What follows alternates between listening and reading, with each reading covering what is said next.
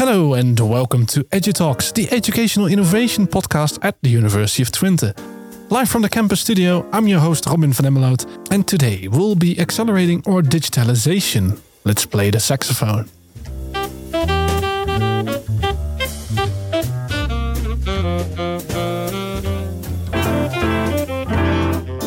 With the whole pandemic happening around the world, our digitalization has been in an acceleration.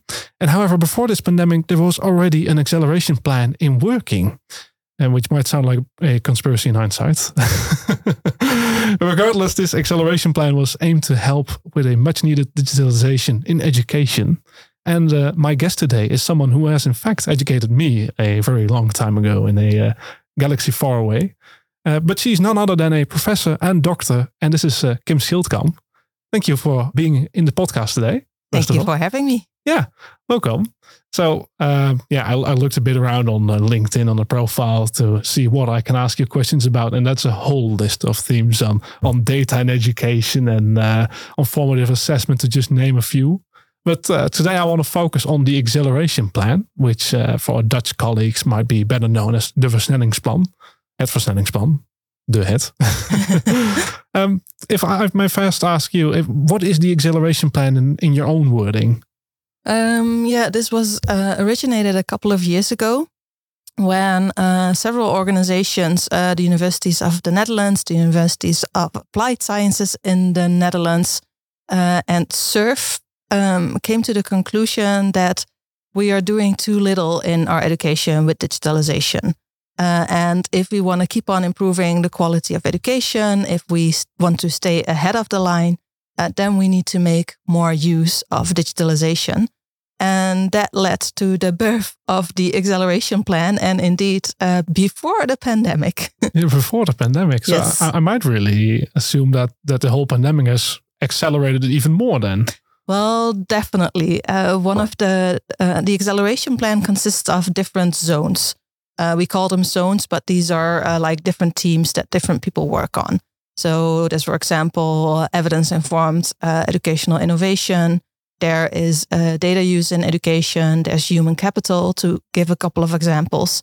And I chair the zone called Facilitating Professional Development of Teachers.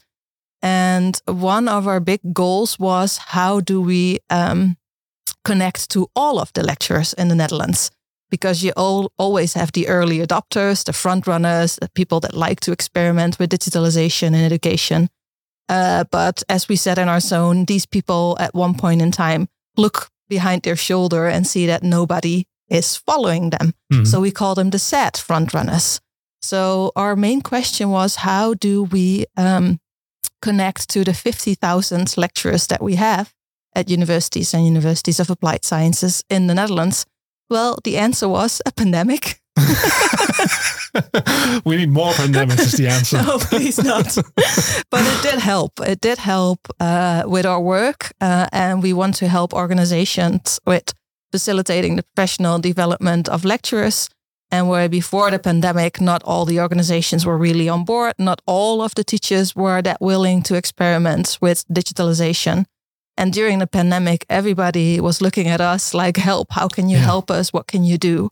So that really helps with our work in actually supporting other organizations in doing this. And does that mean that the original trajectories you set out as a zone changed because of the course of the pandemic? I wouldn't say changed because we had one very clear goal. After a long discussion, I can add, we work with people from 18 different organizations, universities and universities for applied sciences. And this is all in the Netherlands, also with Belgium or Germany? No, all in the Netherlands. But you can imagine the first couple of meetings that we had with groups of over 20 people. You talk about educational innovation. You talk about ICT. You talk about professional development of lecturers. Well, 20 people, more than 20 different ideas and opinions. So we had a long discussion, like, are we focusing on educational innovation? Are we focusing on ICT? Are we focusing on the facilitating part? Are we focusing on the lecturers and the professional development? And the end of that long discussion, which actually took months, we realized that it's not about educational innovation as a goal. It's not about digitalization or ICT as a goal, but it's about improving the quality of education. And once we said that, we all agreed. And then we started working on, okay, how can we improve the quality of education using educational innovation with ICT? And that led to several very concrete ideas and in the end also concrete products. And those really did not change during the pandemic. What did change slightly, especially now we are coming to an end, is a focus on sustainability. Because you already see it happening now. We're out of the lockdowns and the situation has improved. And some people discovered that they really liked ICT and are continuing to use it and are continuing to be innovative. But you also see people going back to the way it was before the pandemic. So we're really thinking now about two things: dissemination. Have we actually reached everyone? And sustainability. How can we make sure that we keep on using ICT to improve the quality of education? Yeah, you really want to keep up that momentum you just got from the whole pandemic. Everyone had to work with it. Now, see what you can gain from all of it. Yeah, and I mean, we've learned how to not do certain things. I mean, some things did not work. So I'm not saying that we have to sustain everything that we did during the pandemic, but finding that balance between, for example, face-to-face and online. I think it's a pity if we go back to completely face-to-face, because we've seen that there are many good ways to also do online activities. So it's about that balance, or as is very popular these days, that blend. The blend, blended learning. We can't stop talking about it. Yeah, well, it's one of the things that we are working on with our zones as well, as we do believe that it's going to be very important for the future. Yeah, and you already talked about different products that you're working on, and this has been over a span of now 3 years, if I'm correct. 3.5. 3.5 years now, and then finishing it this year. Yeah. And what products are still to be expected then in this half year? We are working on a couple of things. I think the first thing, which I'm very excited about, is we talked about blended education. We have developed several professional development interventions that organizations can use, can adapt to their own context, or even cherry pick aspects out of it. One of the professional development interventions is on blended education. And that one is very popular, but we also realized that organizations need support at different levels to really come to that optimal blend. So at the end of next month, we are launching a new toolkit, how to blend your education with different instruments, for example, at the organization level, at the program level, but also at the individual teacher level. So it has a lot of different instruments for different stakeholders to help them realize that perfect blend. Yeah, and these toolkits are meant for like individual teachers or teaching teams. How can they use it? It's different. So you can use the toolkit with your entire program. There are instruments in there that help you develop a vision for what you want to do within your program with blended learning. But there are also tools in there for individual teachers that are going to develop their module or their course. What do they need and how we can support them. So it really offers, it's a big toolkit, I can tell you that. And it offers a lot of instruments and a lot of different types of support, from how to design blended education to how to implement it, to help you form a vision, to different types of instruments for different people. And actually pulling together, because we like to work evidence-informed. So this is also really based on research. We looked at the literature. We work with researchers. One of my own PhD students, Lin Pai, is, for example, doing her PhD on blended education. She has also contributed to this toolkit. So we really like to do it as evidence-informed as possible, so that other people don't have to start from scratch, but they can just look at the toolkit and see what they can use to do this. And what I find very fascinating personally, you just mentioned Lin in this case, and the different aspects that are going into blended learning in this case. That it's not just purely about the instructional side of it all, of how can you make a video for instruction, but it's really about the social aspect as well. Yes. Since that's something we really learned from the pandemic, that well, we've all seen the headlines of students feeling depressed, of the loneliness of sitting at home all day, online lecturing. and how you can really incorporate that in online education, blended education. Yeah, and that's the focus of Lin Lin's PhD. And she looked at the literature, and we already collected some data. And based on that, we also formulated some guidelines to pay attention to that social aspect. So that's also in the toolkit. Yeah, and that's something I find very fascinating as I've worked in special needs education personally before working here as an educational consultant.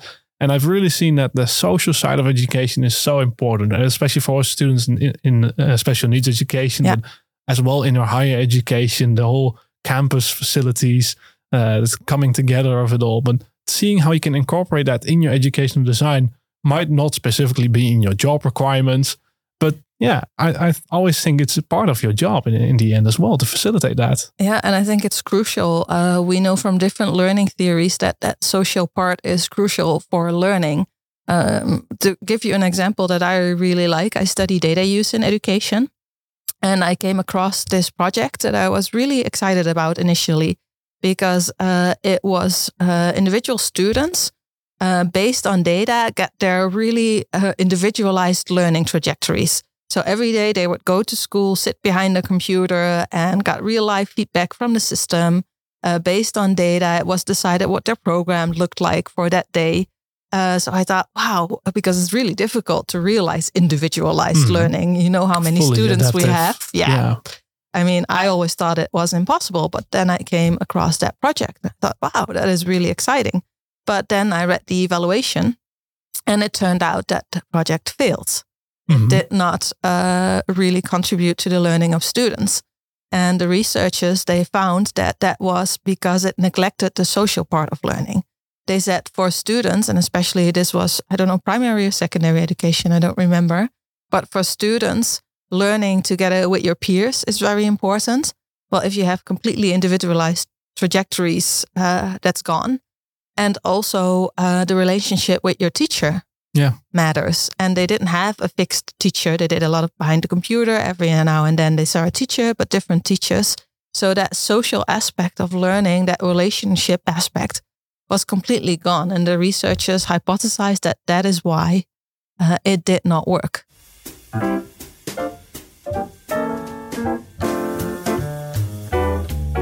If we're going back to the acceleration plan, we mentioned a bit about how it got started, what the need for it was, but how did you personally get involved? When the acceleration plan started, all of the universities were asked if they wanted to participate. And our university, also being a technical university, of course, said, okay, this is something that we need to participate in. So they looked at the different education departments at this university, and they talked to different people if there was anyone there who would be willing to participate or perhaps even lead one of the zones. And then they found me. And it was a bit funny because I was asked if I would be willing to apply for leading one of the zones, because we also said, well, if we participate, then we are going to participate fully and we want to take the lead. And then I said, well, I do a lot of work in professional development of teachers and lecturers.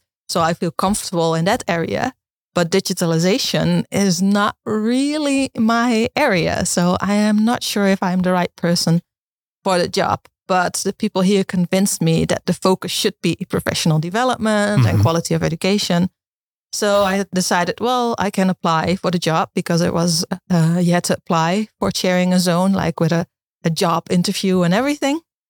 So I said during that interview that I know a lot about professional development, that I felt comfortable in that area, but not so much the digitalization area. But they said that was actually quite good because that was the main focus. Like we also said with our zone, it's about the quality of education, and digitalization is a tool. It's not a goal in the end. And I guess they liked my interview because I got the job, and it's 2 days a week. And it turned out really good because our zone has a lot of members. It's the biggest zone. So they said, well, perhaps it might be a good idea if you have 2 persons that share the zone. And I thought that's a really good idea. And it ended up perfectly because my colleague actually knows a lot about digitalization that's perfect. in education. And he works at the University of Applied Sciences. So we are a perfect combination. And what have you learned from him so far? What's the takeaways in your digitalization now? Well, I've learned that there are many ways to look at digitalization. I have to admit, I had kind of a narrow view on ICT and education. Also, I studied it a bit when I was doing my, doctorandus, but now bachelor, I suppose. And I didn't really like the course I had on it. And it was really narrow, but also the way he sees it, it's like a tool that you can use to improve the quality of education. And also really aligned actually to my own field, which I never made the link, but data comes from systems, formative assessment, digital peer feedback, for example, can be really helpful. So I have a much broader perspective on what ICT in education means now. Yeah, it really changed your own perspective in that way. Yeah, I'm also learning a lot. I have learned a lot. It's almost a professional learning community. Well, actually, in some way, it is. I think it actually has like all the criteria that we use for professional learning communities. Yes. Looking forward on the acceleration plan, it's now going to be finished in 2022. That means there's a lot of products and the sustainability on that is important. What's next? Well, of course, there's the Groeifonds, growth funds. I don't know how to call it in English, but and I think as a university, we want to participate in that one as well. Just as a brief overview for everyone who doesn't know the Groeifonds, what it is? It also focuses on digitalization and how to make use of digitalization to improve the quality of education, but also the wider society. So it's a little bit broader than the acceleration plan. It's a lot bigger than the acceleration plan. And I think there are a couple of things that we're looking at. A lot of the products, for example, that we've developed with the acceleration plan can be used in the Groeifonds. I will call it Groeifonds because I don't know how to call it in English. While we were talking about the Groeifonds and looking for the correct English pronunciation, we meant the National Growth Fund and specifically the Digitaliseringsimpuls for Education, the Digitalisation Impulse. You can read more about this program on digitaliseringsimpuls.nl. Now, let's continue with the show. And there are also some questions that are still open that we want to continue focusing on. What is these sort of questions in? The sort of themes or you want to focus on? Yeah, well, for example, if you take our professional development interventions, the way we've developed it, and it seems to work, is that we ask different people within different universities, what are your current needs? What do you need support in? And over the years, that led to our formative assessment, professional development intervention, the learning analytics, the digital peer feedback, and artificial intelligence is our latest one, which we're going to do a hackathon at this university in October, which is really nice. But it's really based on the needs of the people at the universities. Mm-hmm. And that way of working, using some of our other products and developing these interventions, I think is something that we want to keep on doing. And we keep getting requests like, for example, virtual reality is something that people are looking at the moment. Well, instead of every university developing their own professional development interventions for virtual reality, why not do it together in an evidence-informed manner? And I think there are new techniques that we may want to use in education that we don't even know of now. I mean, 10 years ago, I've never heard of virtual reality. And it's now something that has potential, and there might be other things as well. So that's one of the things that we hope to be able to continue. And for you personally, what would you really like to focus on? Well, my chair here at the university is data-informed decision-making for learning and development.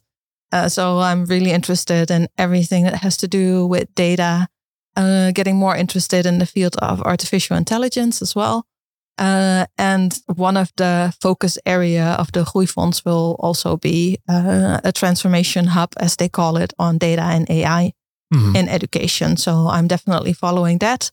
But professional development of lecturers is, of course, also of interest. So everything is in preparation now for the start. And I'm collaborating with the people to see which way it goes. And hopefully can represent our university in it in the future. And you just mentioned the hackathon in between, maybe as a short promotion. Yes. I think it's open for anyone to participate, right? Yes, it's one of our professional development interventions, and we have a lot of different types of professional development intervention. Depending on the topic, we try to design something that really fits. So one of our professional development interventions takes the shape of a professional learning community, as we just talked about. Another one is more traditional workshop training kind of professional development intervention. But with the artificial intelligence one, we thought, okay, so what is it that we want lecturers to learn from this intervention? What do people need to know about AI? And we realized it's not so much about how to actually develop AI in your own education. I think that's one level too high. But it's more having knowledge on what might be possible in the future. Perhaps an outcome is being more positive about the opportunities that AI offers, and also be more aware of the challenges. It cannot fix everything. So we decided that the form of a hackathon might be really nice. And this hackathon is on feedback in education. And you form a team. It's for primary, secondary, vocational, and higher education. So you can form a team with colleagues, and then you come to the hackathon with a certain case. For example, is it possible to provide students with automatic feedback on written assignments? Or how to enhance the quality of peer feedback, just to give you two examples. And then how can you use AI to achieve these goals? And in your team, you're just going to work on your case with the support of so-called Jedi's. Sounds very fancy, but these are just AI experts who can help you with what is possible, what is not possible. So it's going to be really exciting. We have a couple of really inspirational speakers and a lot of time to actually work on your own case. So hopefully you take something back to your own organization that you use. And of course, it's here at our beautiful campus. Nice food, nice people. So. Yeah. And Jedi's apparently. And Jedi's, yes. Yeah, I'm going to be a Padawan at the UC. This reminds me, many years ago, we had a lightsaber building contest at the university while I was studying. And there's actually still a photo of me around with a lightsaber. So. Well, do you know a lot about AI? You can become one of our Jedi's. Not yet, so I'll be a Padawan then. Okay, well, you can form a team with your colleagues. Sounds perfect to me. Yeah.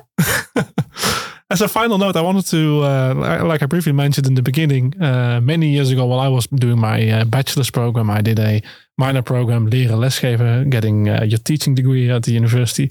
Then I had my own educational degree because of that. And you did some of the lectures during that program. I'm very fascinated, very much in the beginning. How did you once get interested in all of education? We have to go way back when I was still in high school. Were there color TVs back then? Not that old, thank you very much. And I was trying to figure out what I wanted to study. And I really liked education. And I first thought I wanted to be a teacher. So I went to the open days of the teacher training college for primary education because I thought I wanted to be a primary school teacher. And at those open days, I realized I like education. But I don't think I see myself as a teacher. I thought I lacked the patience. So I decided I wanted something else. So I talked to our study council at my high school about the different options that were available related to education, but not being a teacher. And he basically came with two options. One was pedagogiek. And the other was educational science. So I thought that sounds interesting. And in Nijmegen, they offered a joint program. First 2 years of pedagogy and educational science. And after 2 years, you decide which your focus is going to be. And I thought I wanted to do pedagogy and focus on special needs children. You said you worked in special needs education. But during my program, I discovered that I really liked educational science. So that's why I did my doctorandus, bachelor/master in educational science. And from there on out, all the way now to Professor Doctor. Yes. Yeah. A long but nice journey. A long but nice journey. If there's one promise you make to students, what education should be, what would it be?